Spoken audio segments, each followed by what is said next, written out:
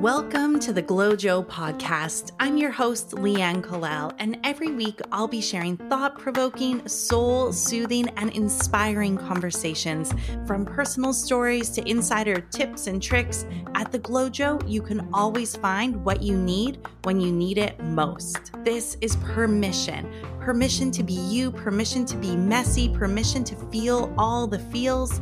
So what do you say? Let's do this together. I'll see you in the Glow Joe. Hello, Kristina, and welcome to the Glow Joe podcast. It's such a pleasure to see you again on the podcast. But aside from the podcast, I know we have so many years of knowing each other. It's really a true pleasure. Yes, it is. It's so nice to be here with you today. And for everyone listening, Kristina is a returning guest on the Glow Joe podcast. It is not often that this happens, but when it does, it is for good reason. And even just saying that, I'm getting chills on my legs because I'm so excited to dive into the conversation that we're going to be having today, Kristina. Kristina is a writer. She's an author. She's a teacher, and she is the co-founder of Mind Valley. I will make sure that I link to all the ways you can follow and connect with Kristina in the show notes. And I'm so excited to be here with Kristina today because she has a new book that is out called Becoming Flawesome. And this is what we're going to be talking about today. So Kristina, welcome, and let's just dive in. I would love to hear more about the concept of becoming Flawesome and how, I know we talked about this in the first interview, but it seems like this has really taken hold in your life and it's morphed into, we'll say, a movement. Like it is becoming Flawesome. It's happened. It is being, it's here to stay. I do hope so. Thank you for giving me the chance to actually talk about my book and to come to your podcast again. I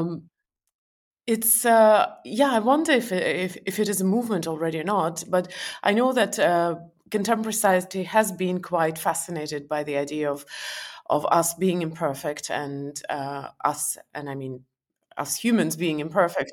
And we do admit that we have to be a little bit easier on ourselves when it comes to making mistakes, to being flawed, maybe, because mistakes are part of any journey. Mistakes and flaws and falling down is part of any progress. You can't really move anywhere if you're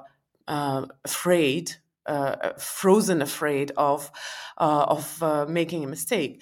So it is becoming part of the conversation. I think what I'm doing is that I'm turning it inwards and I'm looking at or inviting readers to look inside and to see or to try to acknowledge those parts of ourselves that are maybe hard to acknowledge, hard to come to terms with the idea that I'm not exactly what I would like myself to be, and I want to take it further and go beyond just the concept of accepting yourself flawed. We are flawed. We are imperfect. I think it was Dali who said, if you're afraid of perfection, don't, because it's unattainable. I think we subconsciously, we know that we are imperfect and we'll always will be. But what I want to invite people to do is to realize that it is those things that make you maybe cringe and maybe make you feel ashamed where your true value lies. So rather than just accepting yourself with your flaws and imperfections, I'm inviting people to find their strength, their unique value in those things, which we generally try to keep behind the closed doors and not to show to the world. Oh my goodness. I have so much to say just off of that. I'm like, and I don't want to talk the whole time because I'm here interviewing you, but I just want to share a few of the things that came up immediately. So first of all, you are such a great fit for the Glow Joe because on the website, it says this is permission to be imperfectly, like perfectly, but like imperfectly you. And for myself, I've struggled with perfectionism a lot throughout my life. I've always held myself to a high standard, and I feel like I have this potential and I have these ideas and I can see it. And then at the same time, that perfectionism has really held me back. And I've definitely been stuck in the perfectionism paralysis loop. And when I started the podcast, I just kind of said, screw it. I need to start this. I've wanted to do this that time, it was probably, I had at least had the idea for 2, if not 3 years. And I was always waiting for the right time. And I'm so glad that I didn't wait for the right time, because the right time does not exist. Why do you think we have this standard of perfectionism in society when we know it's not realistic? Because it messes with the psyche. I like to turn the conversation back inside, because the society can have whatever standard the society wants. Mm. Uh, it becomes an impediment for you when you accept that expectation. So it is not really about what society expects of you. It is what you expect of yourself. So usually perfectionism is not really something that your peers or your parents or your, I don't know, spouse or children may demand from you. Perfectionism is, it's your own infliction. It's your internal internal struggle Oh, usually. damn. Uh, I so can't uh, blame it on other people. no, you can, of course. I know. I mean, you can do I'm whatever you just like. joking. I'm being cheeky. You certainly can blame you can certainly blame society for everything, but it is a little more productive to realize that the standard of perfection is an internal standard. It's not external standard. We all have a little bit different version of perfectionism. I also think that this is a natural trait of a lot of ambitious people. It's just how ambitious people are wired, how people who are very active, who are, well, even competitive people, we are all wired to a degree to perfectionism. And also, having been in personal growth and transformation for 20 years, I think it's one of those flaws which we are very comfortable to talk about, because it is, while we understand that it does hinder us in many ways, it is also the one thing that it is not so scary to admit. I'm a perfectionist. This is my big thing. Well, I bet no. This is the thing. This is the showcase thing that we can discuss. But since you brought it up, we can talk about that. Uh, I believe that people create that standard out of best intentions. We want to be good. And I know it's a very ambiguous saying, we want to be good. And a definition of good is very individual to each human being. You know, for some people, good means like in top shape. For other people, good means being super smart or super achieving. So we all have our own version of good.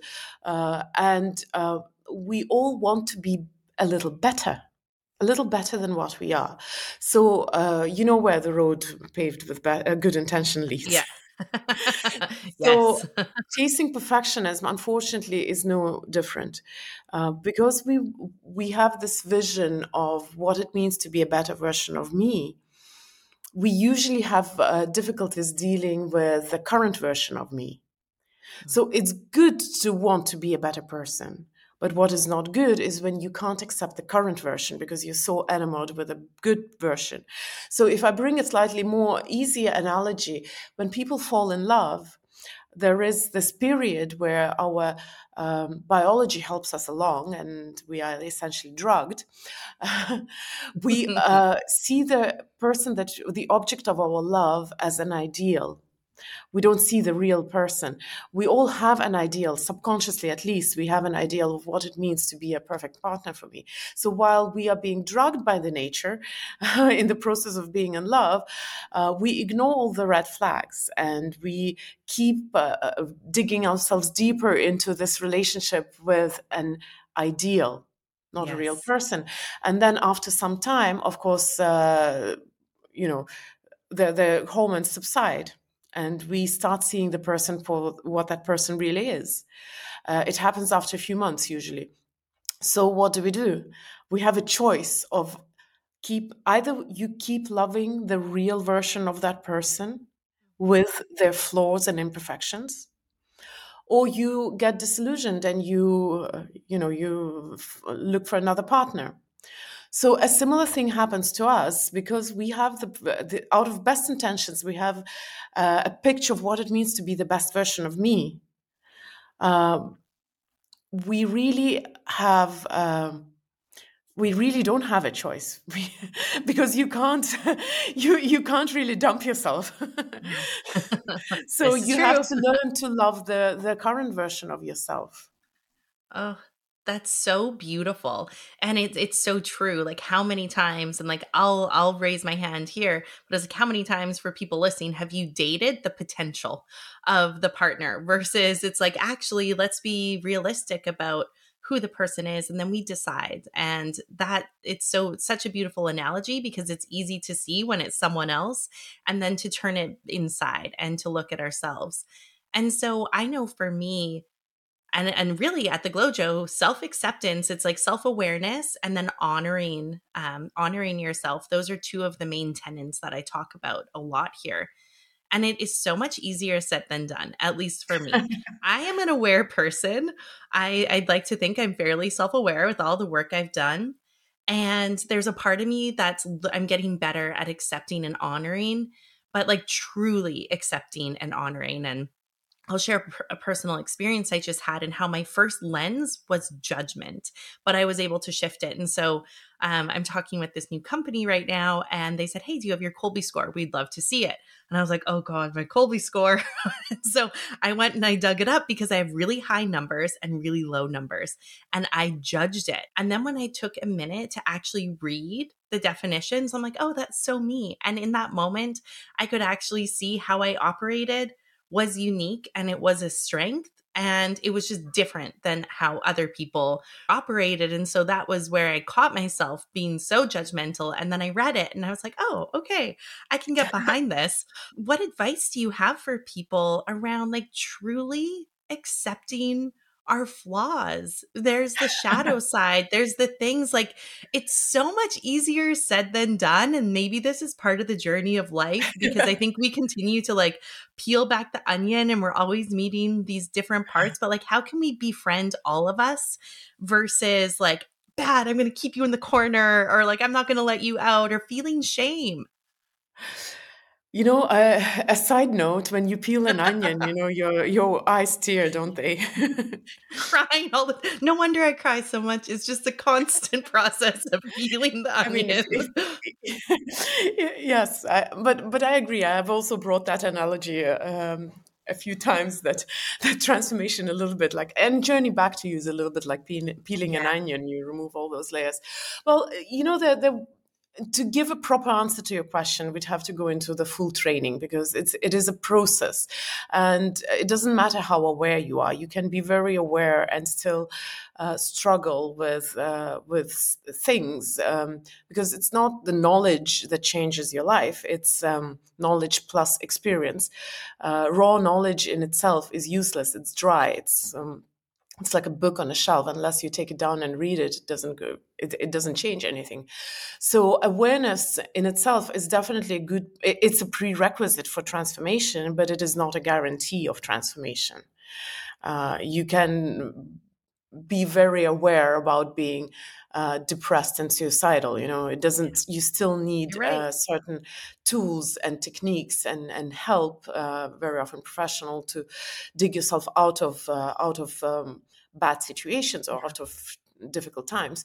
Awareness is a prerequisite, though. It's like, you know, when you go to school, you learn to read because you need to know how to read to study any science. Hmm. But reading in itself doesn't give you all the knowledge that you will acquire through reading eventually. Right. So when it comes to self-love and self-acceptance, uh, the you know it's not that it's hard to love yourself, to love yourself imperfect. It Hmm. just requires some practice because uh, we learn from a very young age that we have to earn love, and that is where perfectionists struggle so hard. Uh, if you remember yourself, I do not know, maybe you were lucky, a different person, but most kids, when they grow up, when we do something good, we get praised. We get showered with love very often. When we do something bad, very often people who are supposed to love us unconditionally withdraw love. If not really, then at least on the surface level, Mhm. they play, they play a game of withdrawing love. Parents do that, teachers do that. I have done that unconsciously because that's how Yeah. the society has operated. So we learn that to be loved, we need to be perfect. We need to be good. We can't make mistakes. And of course, we learn and we carry that into the adulthood. And the funny thing is that we may learn to love other people unconditionally, especially children or beloved partners or pets. I was gonna Pets are say easy to love. puppies. Puppies come to mind immediately. Exactly. We generally experience unconditional love towards others at some Mhm. point in our life, but we keep negotiating for our own love. I do love myself, but only under the condition that I'm good. And if I'm not good, I'm the first one who's going uh, to punish myself by withdrawing love. So to love yourself fully, I think the easy analogy again, it's not the full training, but analogy would be imagine the person that is easy for you to love. A person, it may be a puppy if you want, but someone or something that it is easy for you to love unconditionally. You don't need to make an effort, and compare uh, your relationship with yourself to that relationship. So in my case, it's easy for me to love my children unconditionally. So whenever I have a relationship with myself, I ask myself, is that how I would treat my children? A very simple example. After I crossed 40, of course, I got some extra kilos, which I just couldn't shed. And I have these parts of the body which aren't familiar to me from previous life. And I remember looking at myself in the mirror and thinking about this concept of loving yourself, loving your body, and I caught myself thinking, yeah, if I could just get rid of this. It's not a lot, but I have to do that. Yes, I love myself, but. And then I suddenly remembered my son, he has Asperger's. And I thought to myself, would I ever think I would love Hayden even a little more if he didn't have it? And I started laughing because it sounded ridiculous to me. I could never imagine loving him if he was a little different, or loving my daughter a little more if her hair color was different or her eye color was different. It's Yeah. I don't love them despite what they are, but because of what they are. So when I compare my love to my children with my love to myself, that's a benchmark that I'm trying to aim for. Yeah, that's so beautiful. Thank you for sharing that. And for everyone listening, like take note of that. That's an awesome tool and perspective to use when you catch yourself being really, really judgmental. It's like, wait, would I think this way or feel this way about a loved one? So thank you for sharing that. That's just so practical. And again, I love your analogies. You're so great with analogies because it just like it lands and it makes sense. Do you have any advice for how people can just integrate and celebrate their flaws more on a regular basis? Because I think the more we can truly kind of like notice them and then celebrate and be proud in the moment, it's going to help us continue forward, moving towards our goals while also like fueling our feel good. It's such an interesting question. I don't think that I talk about people just celebrating their flaws while it's fine, of course, celebrate your flaws. I think the goal is to accept the fact that you are what you are Mm, and learn to live with that. And maybe even turn it to your advantage. As our friend who is now gone used to say, are you going to, Sean, I'm talking about Sean Stevenson, are you going to make it your curse or your blessing? Oh, it was his mom actually who said that. Are you going to make it your curse or your blessing? And it is a little deeper than just saying, so I'm like this, so what? Let me yeah. enjoy myself this way. It's Yeah. a little, it's a little more profound than that. It's about realizing that because you are this way, you have made it in your life to this point, and actually being grateful for the things that you are. So let's take the easy one, the perfectionism. Yeah.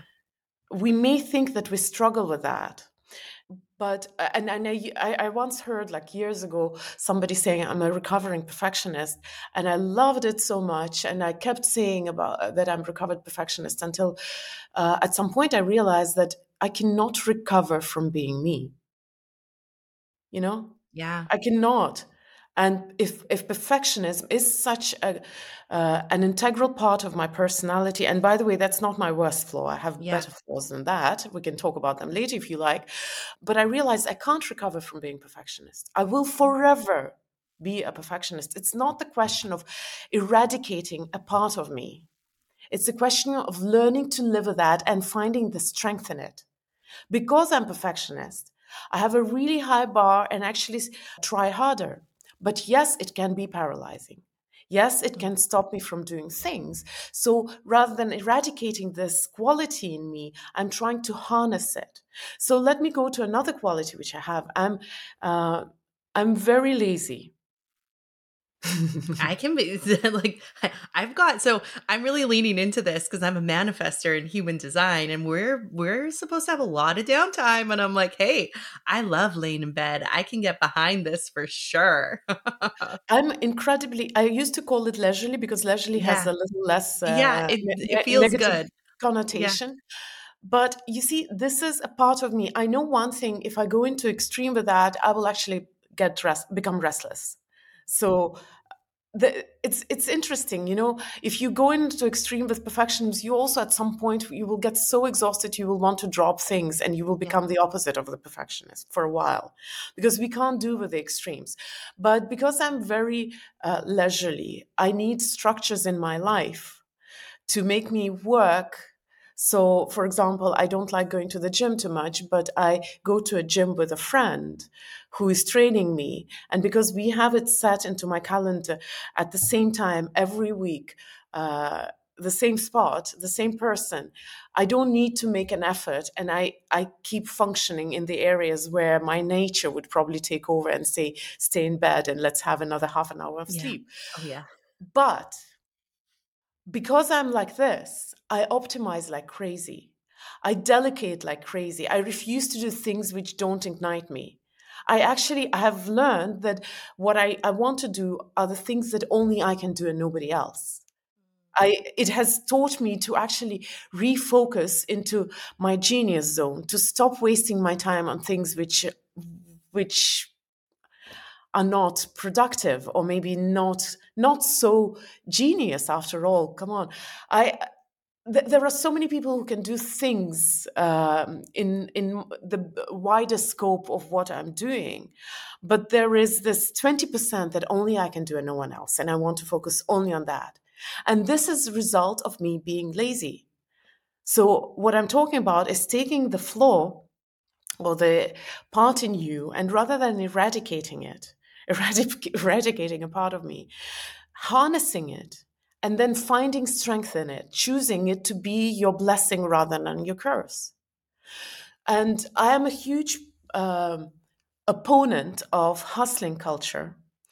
Uh, and I think it is also partially because by nature, I'm lazy. But then, it's because humans are lazy, the progress has happened. Because it's because we want to optimize, because we want to That's free up true. space. We find better ways to do things. Mm-hmm. Because life is actually about being in the present moment. And when I say lazy, it doesn't mean that I like to sleep in bed long. I like to walk. I like to be with my friends. I like to be with my family. I like to I like to plan my farm, to do things which are juicy, which are about, the life experience, why we are here on Earth, on planet Earth. I think the problem here is the paradigm that success has to be earned with sweat, blood, and tears. The paradigm of hustling. We don't believe in success in any other way. Yeah. So if, let's say, success comes in the area that we truly enjoy, we start looking suspicious at it. What's wrong with it? Maybe it's not sustainable. Maybe it's not success. Maybe I'm an imposter. It can't be so easy. It can't be so enjoyable. It shouldn't be like that. We start sabotaging ourselves. If you equate success to hustle, you will need resistance, because if you don't get it, you will never believe that your success is worth anything. Yeah. Oh my gosh, there's so many layers there. And I know for me, one of the something that was programmed in me is like, you work hard. And when you work hard, good things come to you and you'll be successful. And I can really see how that served me to a certain extent in my life.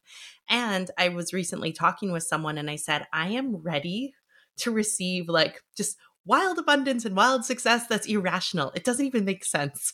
And it's so easy.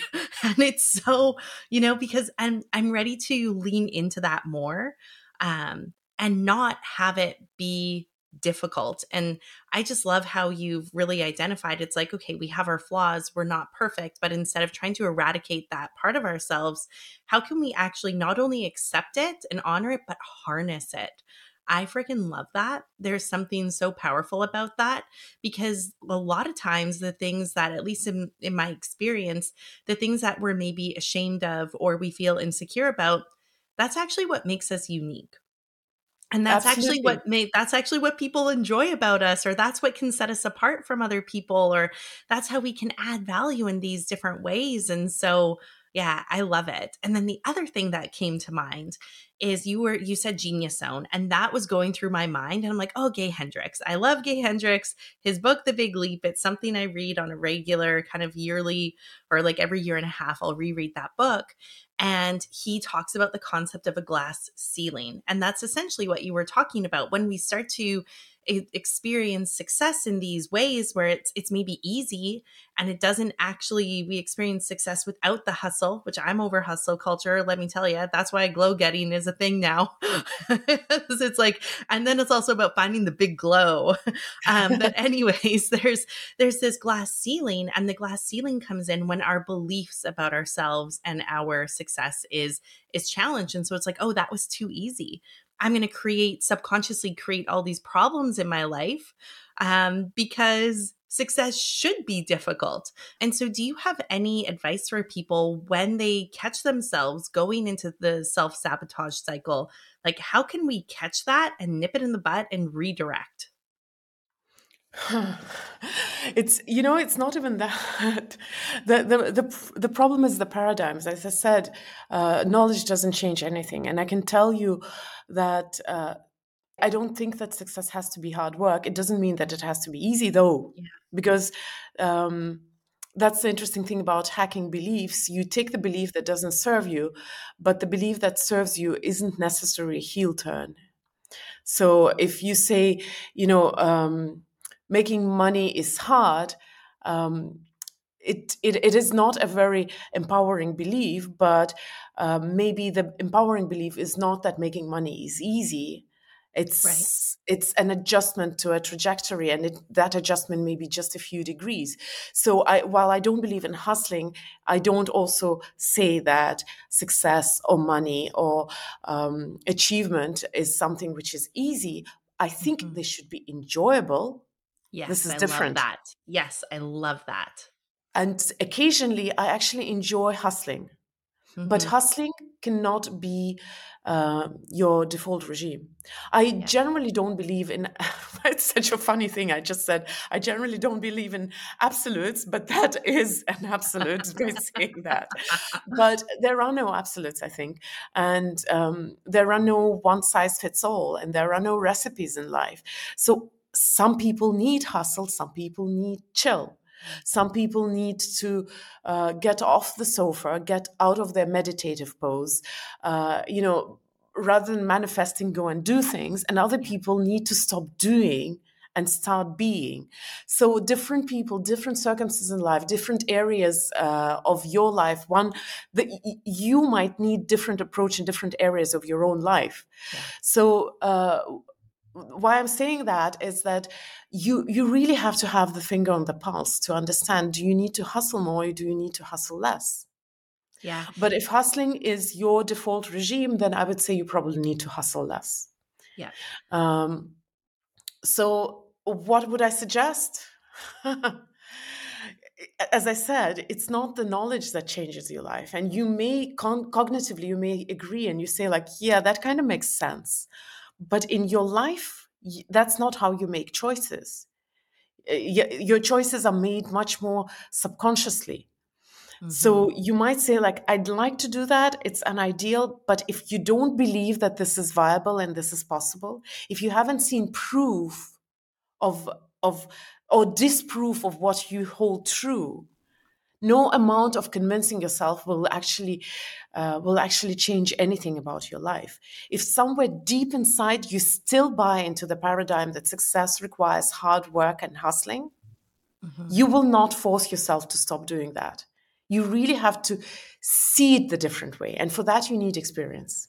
Yeah, I love this. I love how you're emphasizing action as well, because it's like we can't just have knowledge. Like I always say, knowledge plus action, or an action is wisdom. And that's where change can start to happen. You just hit on something. This was something that I wanted to talk to you about when I was thinking, like, ooh, I get to connect with Kristina. What do I want to ask her about? You basically hit on something that I was talking with my therapist this week about. And I'm not going to go into details because that's not the point. We don't need to go into all the mess of my life. But in this one, I mean, and I embrace the mess, but um, basically there's an area of my life where I have been in indecision for a very long time, and it is so painful. Like now it's getting to the point where it's too uncomfortable to continue living in this murky gray area, and a decision needs to be made. And I was really thinking, I'm like, why have I not been making decisions? Like usually I'm a quick start, and I'm like, hey, let's go. Let's just go. And then you try something, see how it works. And then, okay, that didn't work out, redirect and just keep going. And in this area, I realized that I've been so worried to make the wrong decision. Mm. And I think that's one of the reasons I haven't made a decision. But then the other thing that you just hit on, it's like, oh yeah, do I have the proof that this is possible, or what's the underlying belief there? And so what are your thoughts around decision making, and how can we learn to embrace the flaws that might come with certain Mm. decisions that we make and continue living life and not let it hold us back? And it's part of the journey versus this horrible thing. Well, it would take a lot of time to unpack this whole situation because there are different aspects to that. There is a simple decision making versus this one decision that we are afraid to make in our life. And I'm sorry for a very nasty analogy, but it seems to work and I had to embrace it. I didn't want to embrace it because I'm such a refined human being. You can see a harp in my background. Yes, the harp, the piano. So please forgive me for this analogy, but I think that there is this one area in our lives very often which is like a thorn, and we stay indecisive about this area because it's a scary place. So what we do is that we fix everything else in our life. We keep ourselves busy. So the analogy is like having an immaculately clean living room. You've you've busied yourself all day cleaning, wiping. It's spotless, and then there's a huge pile of poop in the middle of it. So why am I saying this analogy is that very often people who come into personal growth, they busy themselves with perfecting everything in their life because it is so scary to deal with this, excuse me, a big pile of poop in the middle of the living Yeah. room. But the truth is, as long as this pile is there, the rest of the living room being clean doesn't change anything in your life. And your life quality suffers because of this one thorn, this one problem which you refuse to solve. And most of us, by the age of 30 or 40, would have acquired this one problem. Now, there is the second part of this situation is the indecision. And I'm going to say a cliche, so forgive me again, being such a I love refined person. cliches. I love cliches. So it's all So good. the cliche is that failure to make a decision is a decision to be a failure. It is a cliche, but very often the indecision or the fear to make the wrong decision is just a story that we tell ourselves. Deep inside, we know the right decision, but it is a leap of faith. And it is so scary to commit to it that it's much easier to be this one step away from this decision. So here I'll give you a slightly nicer analogy. Years ago, it just happened so that I was signed for skydiving. I was Very kind of fun. convinced. Yes. And it had to happen in a few weeks after we signed up. And it was such a scary thing for me. I actually couldn't plan anything beyond that point. I remember I had to have a hairdresser appointment. I had it a few days before because somewhere I thought I might die. and and it was scary. And I remember the morning when I woke up, I opened my eyes and I thought I can go to the drop zone. It doesn't mean I have to jump. And we are driving the car. We are arriving in the drop zone, and I think I can do the training. It doesn't mean I have to jump. So I do the training, and then they bring out the outfit, and I put the gear and everything, and I tell myself I can put the gear, but it doesn't mean I have to jump. And then we are in the plane. And I'm thinking of all the times that I've been in the plane and landed perfectly with the plane, not outside the plane. Yeah. And then, of course, I'm standing there in front of this door, and all I see is it's an abyss. There's nothing. There's earth, but it's so far away, you can't recognize it. And it is so scary, and I feel like this is the end of it. And then, of course, the guy who was jumping with me, he just kicks me in the butt, Right. and I fall out. And I feel like I'm flying. Yeah. To the point that where when we were at the altitude where I had to pull the chute, I refused. I'm like, no, I'm not ready. Mm-hmm. So he pulled the chute for me. And why I'm giving you this analogy is that the distance between paralyzing fear and the feeling that you're flying is this one step into the unknown. And very often we stand in front of this door, refusing to make this one step because it is so scary. And this whole journey of, it doesn't mean I have to jump. It doesn't mean I have to jump. It's this negotiation that we have with our decision. Yeah. As long as I'm just one step away from the decision, maybe I still don't have to jump.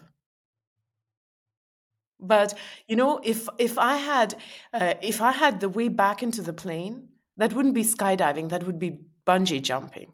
Right. A very different experience. I would be dangling on the cord if I didn't cut that cord. Yeah, it's again like such a beautiful analogy. And I remember when I went skydiving, and it was right after my time at Mind Valley, and I was in California going to all these events, and some friends and we were like, we're gonna skydive. And I remember we made a video, and I'm like, this is to the rules, like Mission with his bullshit rules. And I'm like, yeah, I'm getting rid of all my rules by taking this dive. And there's this moment where I was the last one to get into the plane, and I was like, oh, thank God I'm the last one. Well, the last one getting into the plane means you're the first one out. And I was like, oh shit, looks like I'm going first. And it happened so fast. And you're right though, it's like a millisecond. It's an absolute millisecond, and you take that leap of faith, and it was the best, most exhilarating feeling ever. And I'm like, I want to go again. But that being said, it can be difficult to take the leaps of faiths. And I know for me, I've taken many in my life. And when I do, I feel like my life always catapults and goes to the next level. But then I forget that, or even though I will remember it like I'm remembering now, I still have this fear, or I'll still be in this place of indecision. So what advice do you have for people for just taking that step? This is it's a personal therapy session here today, Kristina. Well, for one, I would suggest to face or maybe I would suggest an idea that if you are undecided, and if you have a story why you're undecided, that most likely you're just afraid. Yeah. And you're masking that fear, which is absolutely human, behind a beautiful story. It's such an important decision. I can't rush into it. Uh, and I get it, because I've done that too, and it is scary, and it is not always going to be better. Sometimes it's going to be painful. It is going to feel better, because at least you won't have this um, thing about having to decide, but you might have to start things from scratch. You might have to rediscover yourself. You might have to go through a growth curve. So it's not necessarily going to be incredibly enjoyable, but you will feel yourself much better just because you have made a decision finally. Even if it is a scary decision, it is so much easier when you have decided. That I can tell you for a fact. One thing, courage is a trainable skill. You might not need to do the leap of faith straight away. Practice courage before with something smaller. Go speak on stage, go speak to a stranger, do things that make you uncomfortable. Courage is a trainable skill. You don't. The goal is not absence of fear. The goal is action despite the fear. Fear is natural. If you don't have fear, you're probably risking your life too much. So courage is trainable, and if you are not ready for this courageous step, practice on something small, and then find someone to support you. Of course, loving yourself unconditionally helps to be brave. Because if you love yourself unconditionally, you know that you don't need to be perfect. You don't need to make the right thing. That you can still love yourself if you fail, if you're wrong. That this is not the grounds for you to deprive your own love. So loving yourself definitely helps to be courageous. And the last little thought that might help is that very interesting idea that we have. We think that our life is shaped by big decisions. Big decisions are the things which are memorable, which sometimes are a turning point, but our life is not shaped by big decisions. Our lives are shaped by small decisions, everyday decisions. They're so much more important. And big decisions, they big things happen to our life. We are going to lose our loved ones at some point. We fail our projects. Things happen. If your life has any meaning, loss is part of it. So big things in life happen. They are memorable, but your life is defined by the small everyday decisions that you make. And there are thousands of those. So why do we put so much emphasis on the big things and let the small things run on autopilot? Oh my gosh, you are on fire today. These are my poetry snaps going on over here. Oh my goodness, I cannot wait to re-listen to this.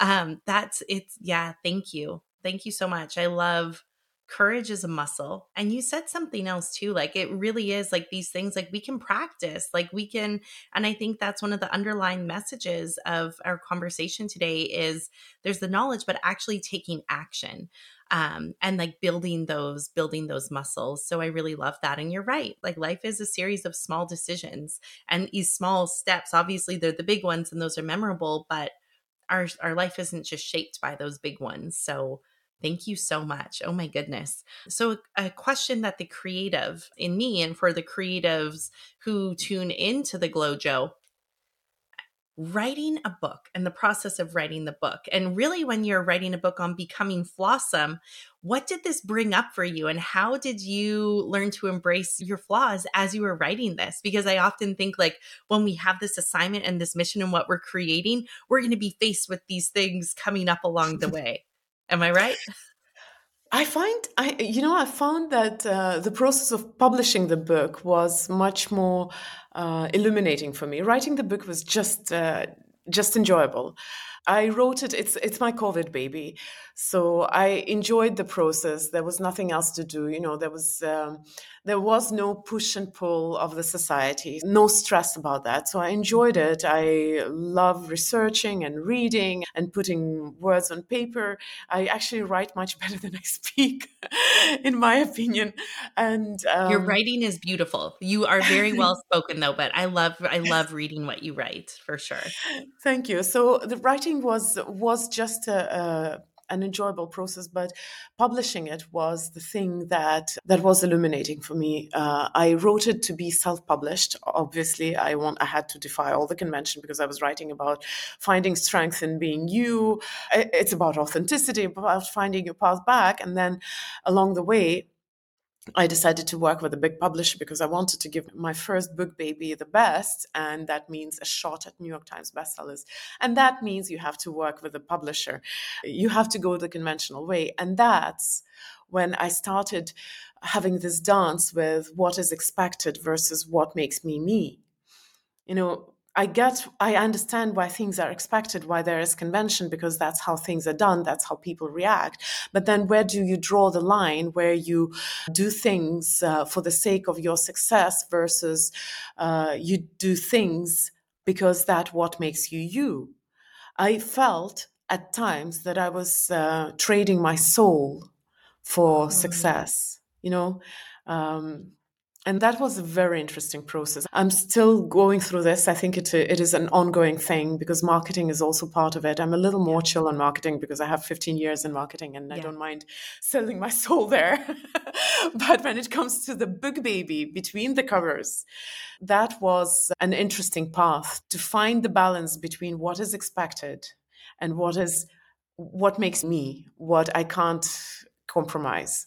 Thank you for sharing. And yeah, this conversation today, like I know every time I connect with you, I always leave feeling like nourished and filled up and with a lot of things to ponder, but also to do and to take action on. So thank you for joining me in the Glojo today and for sharing your elegance, your wisdom, and your insight into really like what it is to be human. Because I think we need to, one of the things I want to do is like normalize what it means to be human because we have a picture of what it should be like, but it's different. So let's embrace it. Do you have anything else that you want to share? Where can people find you and support you? I'm telling you, it is a movement. I know it. So how can people get on board? Well, the best thing that you could do for me. Wow, it sounds like asking Don't for a be favor. shy. Don't be shy. But I think the best way to support me is actually to get my book because it is the biggest project of 2023 for me. So get my book, and that will be a huge support, and that will actually be a good start to get to know what I talk about. Awesome. And for everyone listening, I'll make sure that I link to it in the show notes. And I'm so happy to support you, Kristina. And everybody, show Kristina some love and download this episode, share it with a friend, at least one friend. Let's really help and join this movement together.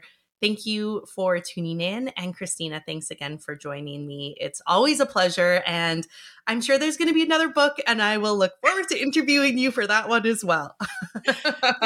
Thank you, darling, for having me. It is my pleasure. Thank you. Well, thank you. Bye. Bye.